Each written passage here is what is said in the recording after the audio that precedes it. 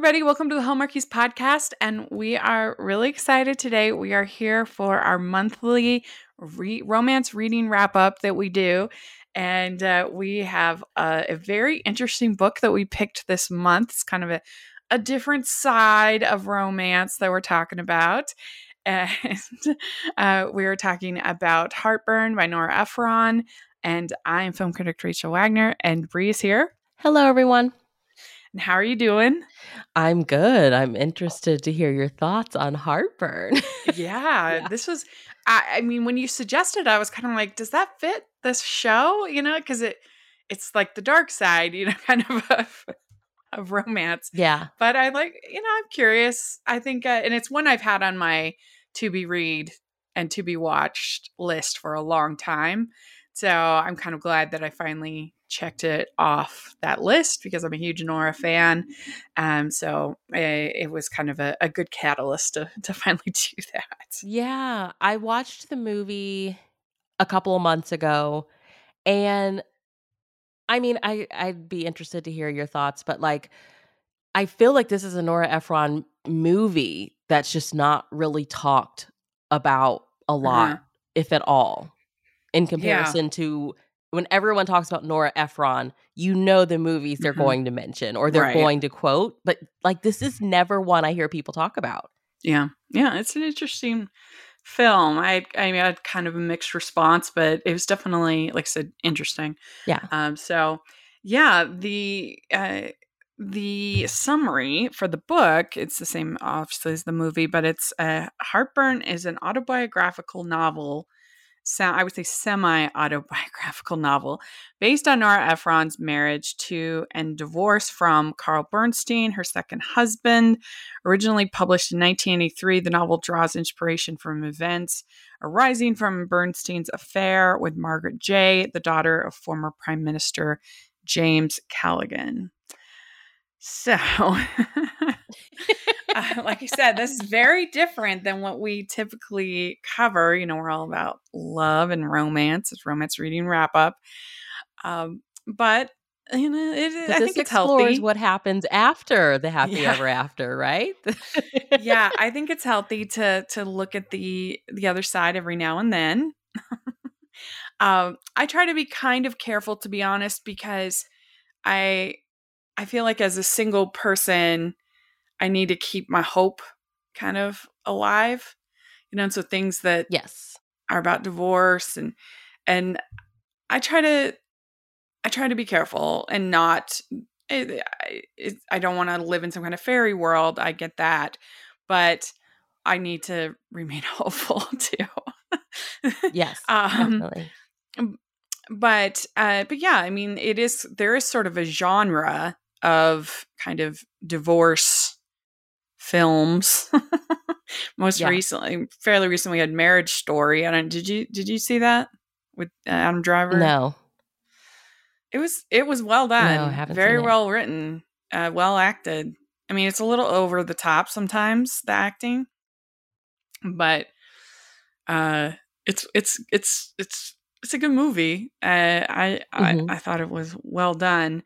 But especially, we're talking about the movie here, but especially during the late 70s, early 80s, there was kind of this female empowerment, women leaving their husbands, turning or kind of getting vindication or revenge on men in general. That was kind of a thing. I mean, you had an Unmarried Woman, which was a big movie at that time. You had this. You have Kramer versus Kramer. You had Starting Over. You had 9 to 5. Manhattan. I mean, Annie Hall, kind of less so, but sort of in that. I think in that discussion, there were just a lot during this time period. A lot of those kinds of stories and those kind of movies. Yeah, because I think the years leading up to that, the expectation was you stay regardless of unhappy you are, regardless of how unhappy you are. Yeah. And so maybe that time period was women were like, no, screw this, Yeah. Uh, so it's an interesting thing because I think that for Nora Ephron, I think probably writing this was somewhat therapeutic because I don't think it was that far after her actual divorce that she wrote this book, and so Mhm. it probably was something that was kind of helped her process, I would Yeah. think. And I will Uh, say, listeners, if you ever pick up this book, listen to the audiobook because Meryl Streep narrates it, mhm. and it's Yeah. fantastic. She does an amazing job. Yeah, she's really good. I listened to it as well, and I think it helps the fact that this book is not very long. It's just like a Mhm, quick little mhm. read, and so that helps you to not feel like weighed down by it. Yeah. Um, and so Also, because it's like it's told in first person, which takes a yeah, little bit of time to get used to, but I think the audiobook experience helps with that. hmm yeah, I think that that's true. You do get there's something about Meryl's voice that is very empathetic. I think. Mhm. Yeah. There's a warmth to her speaking voice that and she had such a good relationship with Nora, not just in this movie, but of course in Julie and Julia. She Yeah. was directed by Nora, playing Julia Child, and they had a very good relationship, and that was the last movie that Nora directed. Of course, Mike Nichols directed the movie, but on a it was Nora's script, and so it's got to be kind of Mhm. surreal to not only write a book that's basically a memoir of your failed marriage, but then to adapt that same book into a movie and then see it portrayed on the screen. You sort of a Yeah. variation of your relationship. That's got to be a weird kind of process. Yeah. Oh, yeah. We'd like to take a second and thank our sponsor for this episode of the podcast. The Heartland TV show on Up, Faith and Family. Fans of the hit family drama Heartland know that Up, Faith, and Family is the only place to stream every season of Heartland, including behind the scenes exclusive content. All 15 seasons of Heartland are available and ready to binge only in Up, Faith and Family. And if you love Heartland, then you will love the dramatic new series Mystic. Escape into a world of mysterious adventure, mystifying secrets, and magical moments as we follow a group of horse-loving teens who are regulars at their local stables on the fictional peninsula of Calvary Point, New Zealand. First three episodes of Mystic are now available to stream with a new episode every Thursday. Go to upfaithandfamily.com/hallmarkies today to sign up for your 14-day free trial. That's upfaithandfamily.com/hallmarkies. So it's also interesting that the movie at the time was not received well. I listened to the Siskel and Ebert review last night, and they were pretty tough on it. And I can kind of see why. I feel like the attempts at humor aren't the best. Like they come off as kind of, um, I don't know. I don't feel like they come off as that realistic. If they come off a little bit like somebody who's angry at their ex and wanting to kind of get back at them sometimes, and particularly like the whole thing about the practical joke, the prank that she Mhm. does with for Thelma about the disease. Oh gosh. I love that part. It just You tell your friend who you know is a blabbermouth, like this made up story, knowing she's gonna tell. Like it was situationally funny to me. yeah, I mean, but it didn't feel that authentic to me to the character, like that. To Rachel. In that at that moment of time she would choose to do that. Like I don't Mhm. know. It just felt a little silly for that moment in her life to me. Okay, It I can felt see that. more like somebody who's angry at their ex and kind of writing that kind of rather than like what her character would authentically do at that moment. But to me, but yeah, some of the humor I thought fell flat in the movie. And I didn't feel like they actually had very good chemistry, and I was expecting them to. But there were good moments with her character, and I thought that the relationship between her and her dad was interesting in the movie, and in the story, because her parents got divorced and had all kinds of Mhm. problems, and were in Hollywood. So I think that that was an interesting part of the story. Yeah. Yeah. Well, I loved that Rachel was a cookbook writer. I Hmm. have this thing with Nora Ephron and food. Like, so I think of Sleepless in Seattle. It starts at like, a family dinner and she stops at Yeah. the diner. And I think of oh my gosh, When Harry Met Sally, the diner scene, like she just does this thing with food that I Yeah. love so well. So having Rachel be a cookbook writer and there's all these recipes, and she even when she's describing situations that happened, it's like, "Oh, I was taking over a pie," and like food is always included. So I really loved how she kind of wove that into there. I do think I don't remember laughing so much at the movie, but again, like reading the book and just it felt like a one-on-one conversation, like Meryl Streep's you're sitting with her having coffee and she's telling you the story. It Yeah. landed a little bit differently listening to the audiobook. So, Yeah. yeah, I think this is a situation where the book and the movie are like two totally different experiences, yet Hmm. the same at the same time. Yeah, I thought that Rachel was a good narrator. I mean, and she has that Nora Ephron wit that you want to see. That's very the commentary, the way that she's talking about life.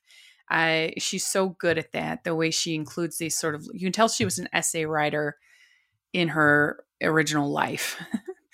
Because and her books Yeah. of essays are great, but the way that she sort of comments on being pregnant, the way she comments on the other women, the gossips, the even the way she comments on her husband, I think it makes you feel empathetic towards her, and you just feel Nora Ephron's charm coming through the character. Yeah. Yeah. Yeah, It and it's like Rachel's, like, living this, Washington, D.C., upper middle class life, and we're getting all the details, literally all the details, and all the meanwhile, her husband's having an affair. yeah, and It's like I wrote down that I really liked the way she wove in the recipes, that was charming. So I agree with you. That kind of writing about, oh, this is the perfect pork chop, or kind of the way that she'd kind of weave that in was cute. yeah, yeah. And she does I do saw that one in her one lady's films. Goodreads review. One lady's Goodreads review was like, I agree with she basically used one of the recipes she included in this book, and she's like, "I haven't used a single other recipe for this dish since reading this book." Yeah. I'm like, She "That's really should awesome." have done a cookbook, because, as you say, I mean, her it's kind of very apropos that her final movie was Julie and Julia, which is such a foodie Mhm. movie, Yeah, and so yeah. that makes sense. But um, there is no attempt to make him sympathetic at all. I mean, and it None. feels like this is fresh after this experience. And I'm not saying he deserves sympathy, but there's just none. This is from her point of view, Yeah, and he's the villain of the story. yeah, Yeah. yeah. I'm going out to buy socks.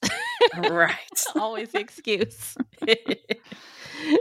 But it is hard to feel empathy for somebody that goes and buys a necklace for his girlfriend when his wife's having a baby. It's Yeah, pretty tough. That's pretty yeah, low. yeah. I It was mean, the movie, the book, I think what she captures so well in both is just you will have continued to have done this had I not found out, had I not went through the drawers, or had I not heard it from someone and checked into it. Like you would have at this time period, the expectation is we stay together. And like, I would never have known had I not found out. Yeah. Um, and yeah, you don't really feel sympathy for him like at all. Yeah, no, not at all. You never get it from his perspective at all. Yeah. Which is one interesting thing about Marriage Story. If you do decide to see, I think you'd like that movie actually. If you like this, I think you definitely would like that. But they have it coming from both perspectives. It switches off. Who's in that?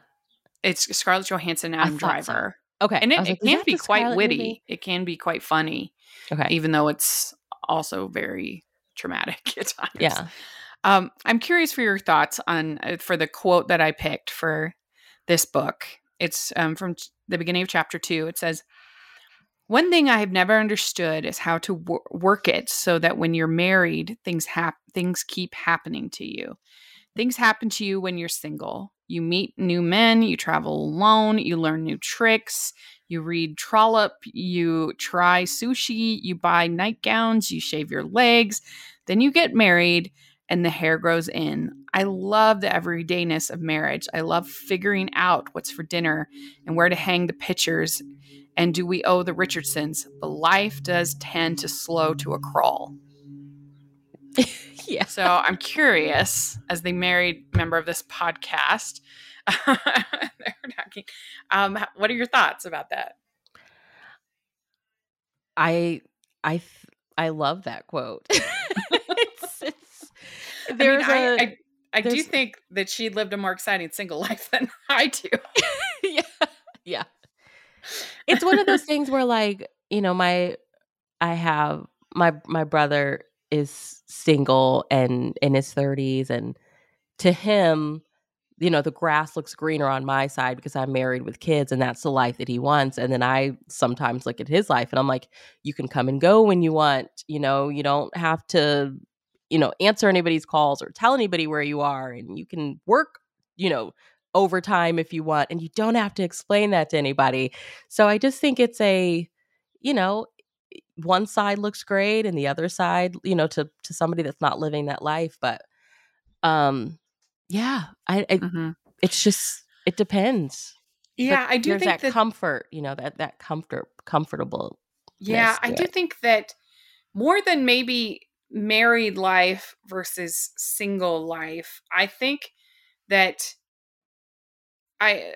This is just my guess. It seems like to me that when you have kids, Mhm. even if you are single and have children, the things that start happening to you are all 99% things happening to your kids. Kid related, yeah. Yeah. Your kids experiencing this new thing, your kids doing this, going out and doing stuff with your kids, making this experience for your kids. And as opposed to when you're single, everything is just kind of about you. Or when you're Yeah. newly when you're married, no kids. Yeah. I don't think that that it's that different between singles and married, no kids. Mhm. So I Yeah, think when you become like, when you're kids. married and a parent, so that's why it's just so important for us, once you transition into that phase of life, like, to still have your own things going on, your own identity outside of someone's wife or someone's spouse and someone's mom. Like, you still have to have your thing, because Yeah. otherwise very quietly and gradually that becomes it for you. You wake up and you go to bed wifing and momming, and it's like, well, what did I do for me? Mm-hmm. Yeah. And it's really surprising coming from someone like Nora because, from an outsider's perspective, she did so much. She was Yeah. not like a housefrau by any means. Like Yeah. she was a, working mother, a successful writer, successful, and she becomes a successful director. So it's interesting that at this point in her life, she would still kind of feel like her life, not enough was happening to her. Yeah. Yeah. Yeah. Okay, I have a quote too, but mine is Mhm. way from the end. So Okay. she says, I looked across the table at Mark. I still love you, I thought. I still look at that dopey face of yours with that silly striped beard and think you are the handsomest man I've ever known. I still find you interesting, even if right now you are being more boring than the Martin Agronsky show. But someday I won't anymore, and in the meantime, I'm getting out. I am no beauty, and I'm getting on in years, and I have just about enough money to last me 60 days, and I am terrified of being alone, and I can't bear the idea of divorce, but I would rather die than sit here and pretend it's okay. I would rather die than sit here figuring out how to get you to love me again. I would rather die than spend 5 more minutes going through your drawers and wondering where you are and anticipating the next betrayal and worrying about whether my poor, beat up, middle aged body with its cesarean scars will ever turn you on again. I can't stand feeling sorry for myself. I can't stand feeling like a victim. I can't stand hoping against hope. I can't stand here sitting with all this rage turning to hurt and then to tears. I can't stand not talking. And I felt like, oh my gosh, this is the moment that we read this entire book for. Yeah. Oh, it's so sad. I was just like, oh my gosh, because, she's kind of all over the place through like a lot of the book. And then that moment, I was like, this is the moment we read this book for right here. Mm-hmm. Yeah, and I'm sure tons of women can relate to that because it's not like it's not like there's ever no reason to stay, but at a certain point you have to decide when enough is enough, I guess. And that was her moment, or her empowering moment, and it really must have been very therapeutic to write that. Yeah. For Nora. Now, I will say, for everyone listening who's yet to read it or watch the movie, this book is very dated. I don't know if it aged that well. There's like some casual racism in there. I couldn't stand the way that she described certain characters, but it also really felt like a time capsule. You really do feel transported to like, I don't know, the 80s, 90s of Washington, D.C., and you're like amongst like a certain group of people. So, I mean, just take that as you will. But yeah, like, don't know if it necessarily aged the best. But again, I just think if I wouldn't have listened to the audiobook, I probably wouldn't have finished it. But the audiobook definitely makes it worth it. Yeah, and like I said, it's a real short read. So yeah. I mean, it's not even. Let me see. It is not even 200 pages. It's 178 pages. Yeah. I did kind of laugh at certain lines, like when they talk about senators always talk about condominiums. Yeah. And Catherine O'Hara is probably my favorite part of the whole movie, as far as playing that character in the that she was really funny. I thought she was good. Yeah. In playing the lead gossip in there. Yeah. I don't. It's one I'm glad that I checked off my list. But I doubt I'll ever read or watch it again. Yeah. Yeah. Same. I'm glad that I watched it and read it. Yeah. It was interesting. So the spice level, it's pretty mild, except for the obvious plot point of her being pregnant and her husband having an affair. There's not really, there's no like steam or anything. There's some language. And literally, like, I was like, when I was watching it, I was like, I can't imagine anybody but Jack Nicholson playing Mark. Like, he is the perfect Mark. Yeah. Yeah. And then, there's really no chemistry because they're the opposite of chemistry. Yeah. So it's not really applicable. And then the trope time is just a marriage in crisis. The trope. Yeah. So yeah, that's kind of my thoughts. I'd give it like I think a 3 out of 5. Yeah, I think I did the same. The movie, I gave it 2.5. I think it's a little not as good as the book. Really? So, yeah. I felt like it dragged some in parts, and whereas the book kind of clips along better, and I just didn't feel like their chemistry as a couple. And I don't know. I just felt like it was kind of. I didn't feel like the humor worked in the movie for the most part. I felt like it just didn't land for me. It wasn't awful, but I think it's a little bit of a downgrade from the book. Yeah. We'd like to take a second and thank our sponsor for this episode of the podcast. It's the Hallmarkies merch store. Are you looking for that perfect gift for the postable, Hardy, or Hallmarky in your life? What about getting that t-shirt or hoodie that will help you stand out at your next holiday party? Now is the time to check out the Hallmarkies merch store. Full of festive designs by artists like Jessica Miller, Carrie from Hallmark Comics, and more. You can even have more than just shirts, but totes, cell phone cases, notebooks, mugs, and more. And it isn't just Hallmark. We have designs for Anna Green Gables, Man from Snowy River, The Nanny, and more. Every purchase at the merch store goes to help support the podcast and allows us to make the great content you know and love. There are frequent sales, so go to tpublic.com/stores/Hallmarkies or see the link in the description. That's tpublic.com/stores/Hallmarkies. So anyway, I have tons of reading to talk about that I did in May. I was a machine this month. Well, that's awesome. I read lots. Well, because I read Bridgerton books 4, 5, 6, 7, and 8. Because we were doing, I mean, I wanted to. I got on kind of a roll. And they're super fast reads. It's not like it's a hard book to read. But I got in a thing, and then Natasha and I did the Bridgerton book ranking episode, which was really fun. And so I read book 4, 5, 6, 7, and 8 of the Bridgerton series. So I guess I can kind of talk about all of them together. It's Romancing Mr. Bridgerton is book 4. That's Penelope's book. And it's in Colin. It's a lot of fun. It's the one that really focuses on Lady Whistledown.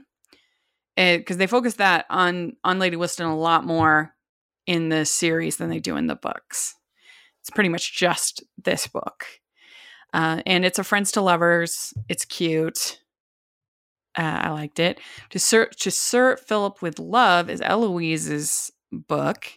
And she starts corresponding with this man who's this widower. And he ends up proposing. So she goes up there.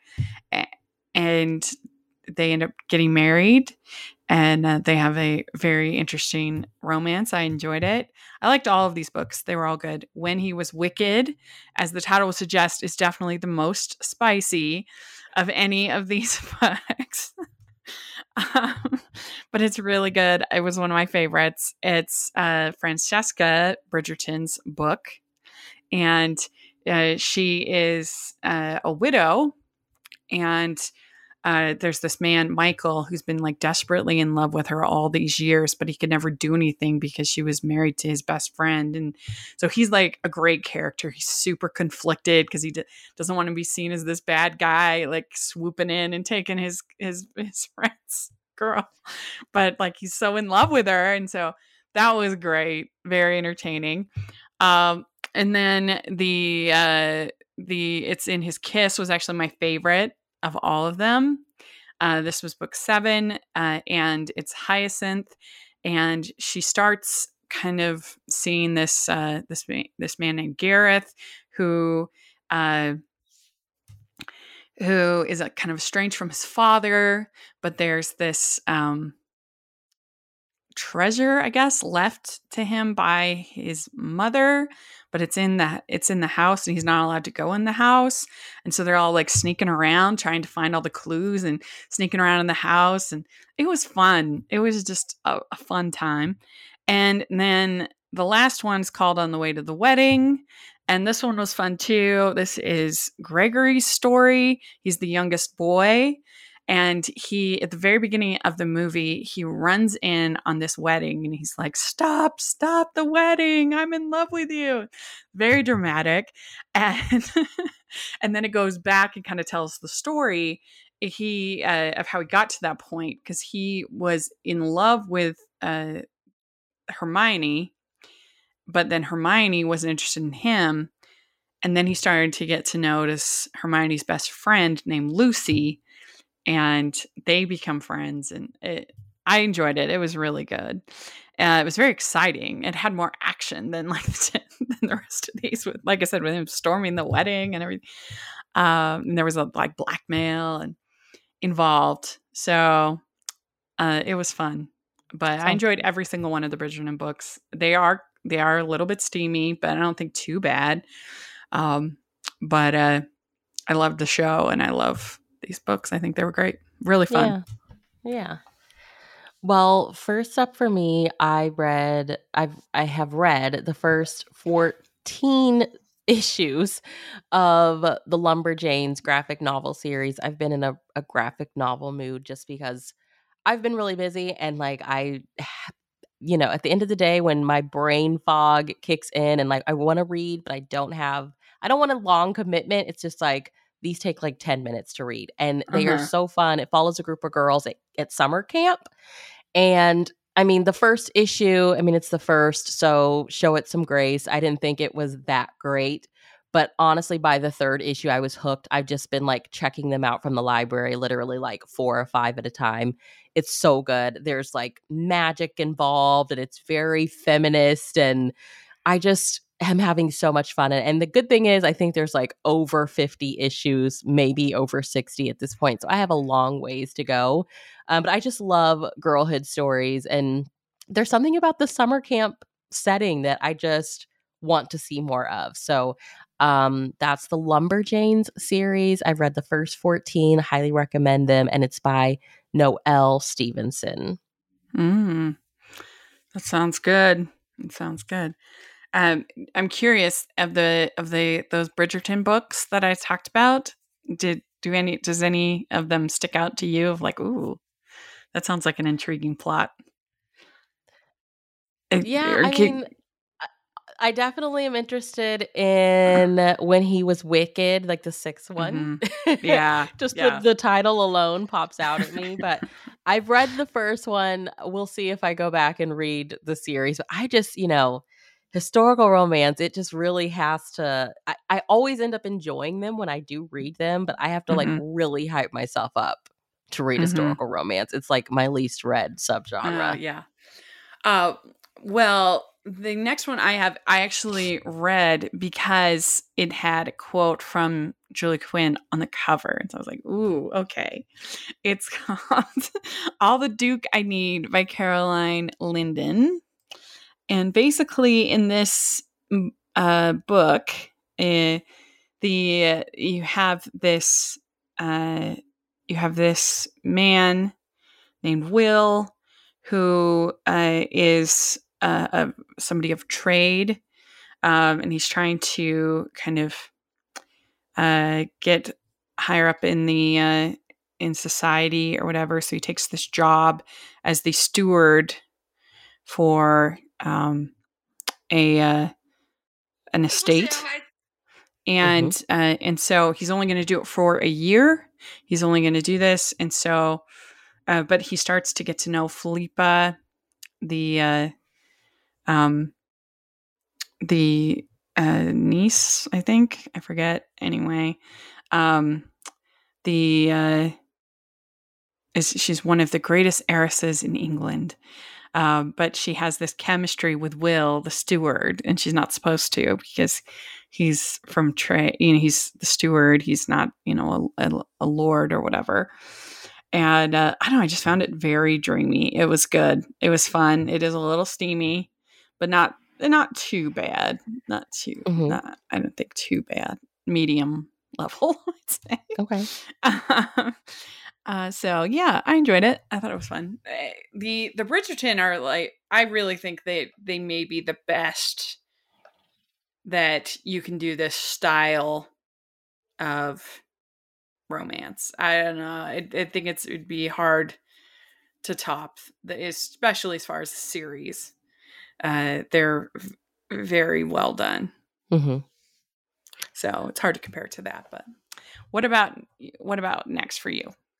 Well, next I have Summoning Up Love, and this is by Synethia Williams, and I loved this book so much. So it's book 1 in her new series, the Heart and Soul series, and it is inspired by I love paranormal TV, and it is inspired by this show called The Ghost Brothers. It's 3 black males that go around the country investigating people's homes for paranormal.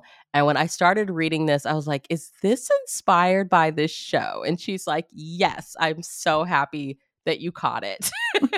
um, but the heroine, Vanessa, leaves Atlanta after losing her job as a reporter, and her boyfriend breaks up with her because his horoscope basically is like, I shouldn't be committing to anything right now. So she returns back home to South Carolina, to this fictional town called like Sunshine Beach, and her grandparents own like a bunch of beachside cottages. And when she arrives, she finds out that her grandmother has hired the Livingston brothers, the guys that investigate paranormal activity, because she believes that her recently deceased husband is haunting the house. And she thinks it has something to do with, she lost her wedding ring like a few months before he passed away, and she could not find it.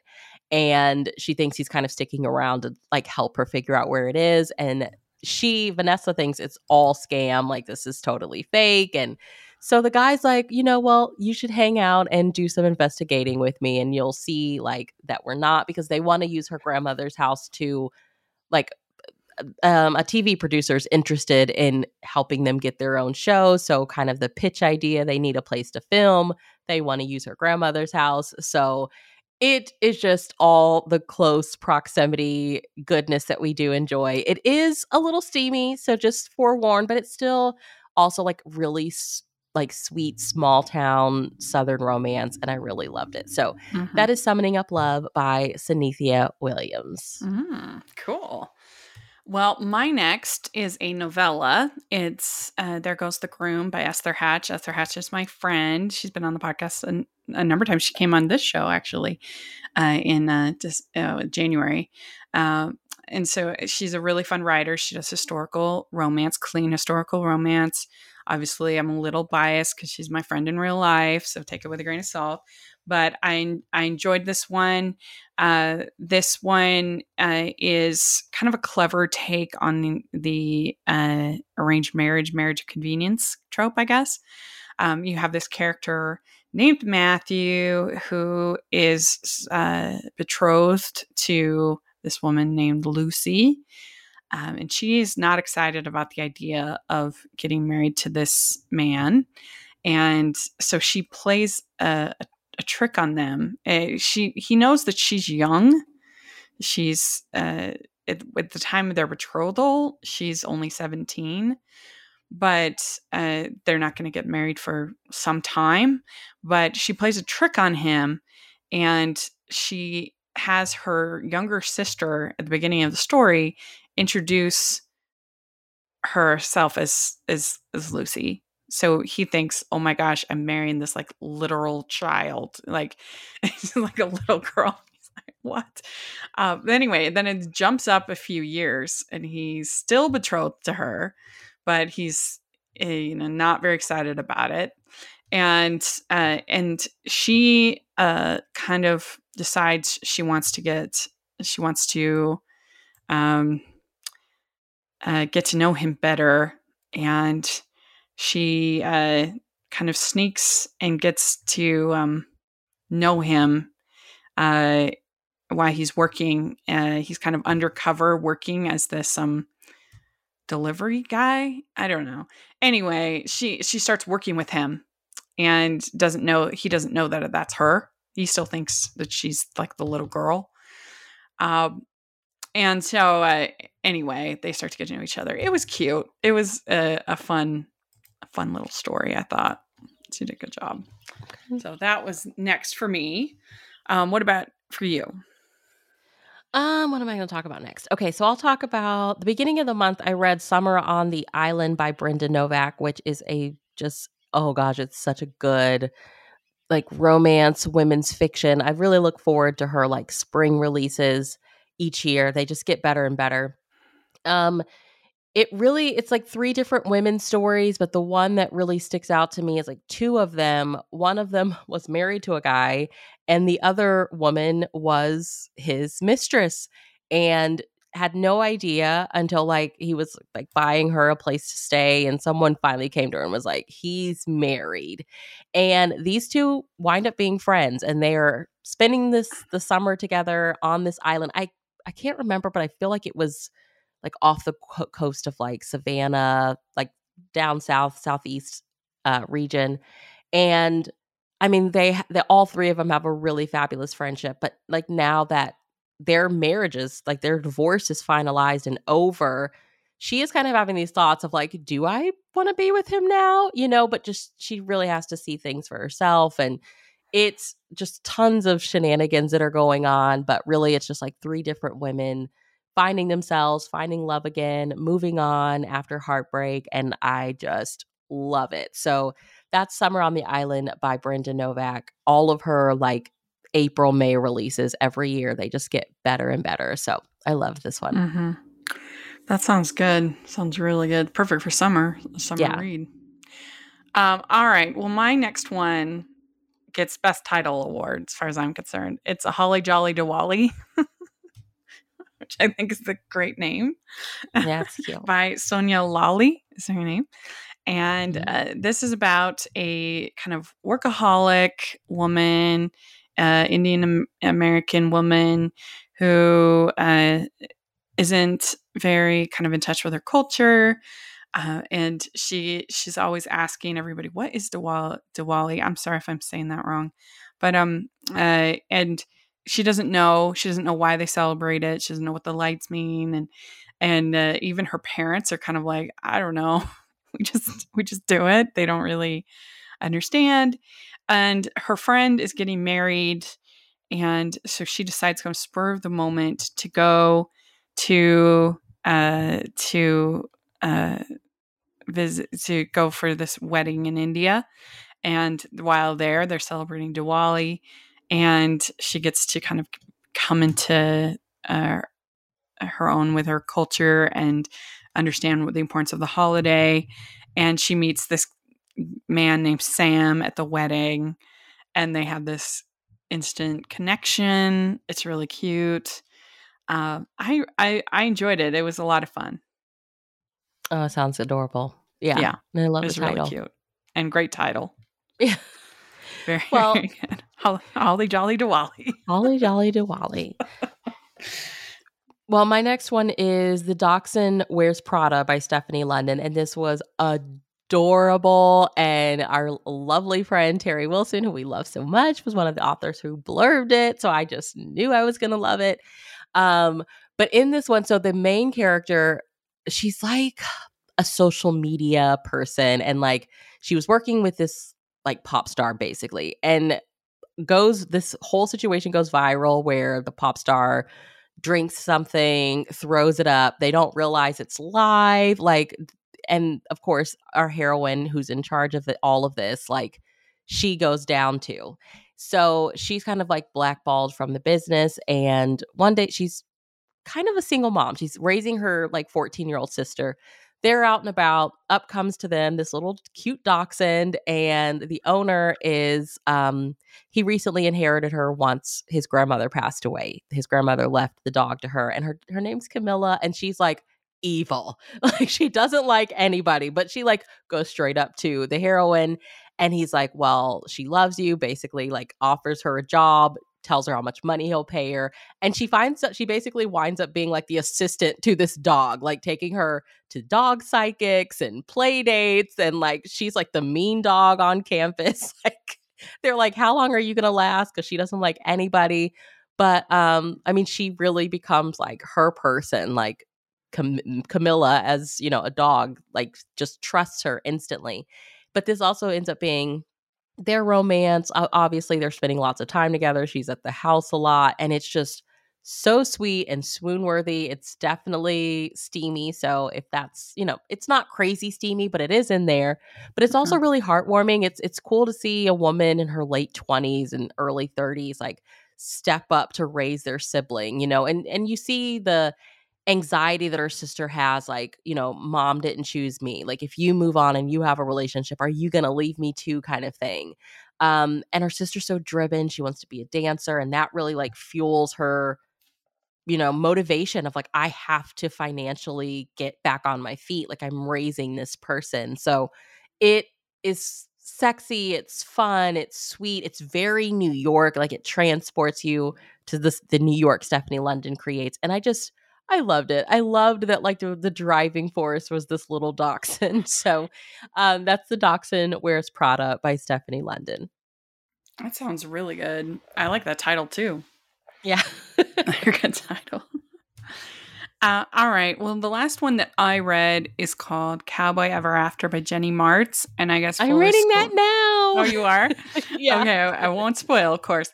But I read it because I interviewed Jenny, which you all will hear that interview coming up in a couple of weeks. They're actually, Hallmark Publishing is going to be sponsoring the podcast for a week, which I'm so excited about. So that's awesome. I was certainly hoping that I would like it. But I hope I like every book that I read, and I did really enjoy it. It was very good. It's about this woman who. What made it fun is that it's about it's a book about a writer, a particular romance novel writer. So I think that added kind of a fun spin on it. That whenever we have the book within a book kind of a thing going on, which you sort of do here, because she's got this character named, I think it's Sassy Spock, I think is the name, or Sassy something. Anyway, Yeah. Sassy is the name of her character. I love it. Her editor's just like, you write these things and you've never actually done them. Yeah. And so she's always trying to get in the spirit of Sassy. And her editor sends her to Montana to get some real ranch life, because she writes all these cowboy romance stories, which is, again, fun because Jenny Martz actually does write tons of cowboy romance stories. And so it was a little meta, I think, going on there. But anyway, she goes to Montana, and of course, the brother that she's staying with, the brother of her publicist that she's staying with, is named Luke, and he is very dreamy. But he's been, hurt in the past because he lost his wife, and, the hot widower kind of a thing. He's just this great, sympathetic, wonderful cowboy. And so, you can kind of figure out from there. But I liked it. I thought it was really cute. And again, I like that kind of book within a book, and thinking about her characters and can I be more like my characters and stuff. So that was fun. Yeah, it's adorable so far. I'm loving it. Yeah, it'll be fun to hear what you think next month when we get the update. I think I'll be going live with her close to the release date. We'll see. Oh, cool! But I'm loving. That first chapter, I was hooked. So, well, I read three more nonfiction books this month. So, I read Body Work by Melissa Febos. Guys, it's a really short book about writing, like probably the same length as Heartburn, if not shorter. She's one of my favorite memoirists. So if you're, an aspiring writer, or you just need some writing inspiration, go check this out. It just came out from Catapult, I think, like a month ago. I love her memoir, Abandon Me. I love her memoir that came out last year. Well, it's more like a collection of essays called Girlhood, but that's Body Work by Melissa Febos. Go check it out. And then I was on an Ephron kick, so I read Left on 10th, A Second Chance at Life by Delia Ephron, and oh my God, this is so good. Oh, really? Oh, yes, I gotta read it. It's so good. It talks about her, of course, losing Nora, and then finding out that she essentially has the same illness that Nora had, and then losing her husband as well, and falling in love, and kind of the guilt of falling in love after you've lost the great love of your life. And then as soon as you find this love, finding out you are sick, like you do have something that can kill you. And I mean, it's tough to read at parts. I mean, she's so sick that she's like, please, just talking to the doctors, like, help me die. I just want to get it over with. But Second Chances, it's so good, you guys. The audiobook is fantastic. She narrates it herself, and she's got like that sassy New Yorkness going on. I thought it was incredible. And then I reread Everything I Know About Love by Dolly Alderton.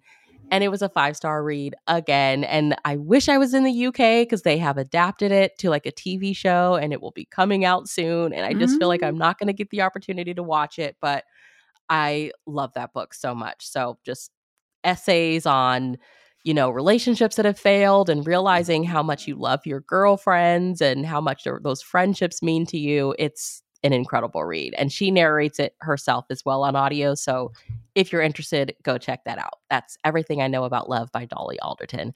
And that's my reading for May. That is pretty impressive. I think we both did pretty good this month. We did. Tons of audio and graphic novels, people. Yes. So for next month, we are going to be doing Emily Henry's new book, Book Lovers. Yes. Because we've enjoyed her books in the past. Have you read this? I haven't read it yet. When you mentioned it, I was like, okay, this is the sign that I need to read it. Why have you been not wanting to read it? Well, I mean, I've read her first 2 books and I loved them.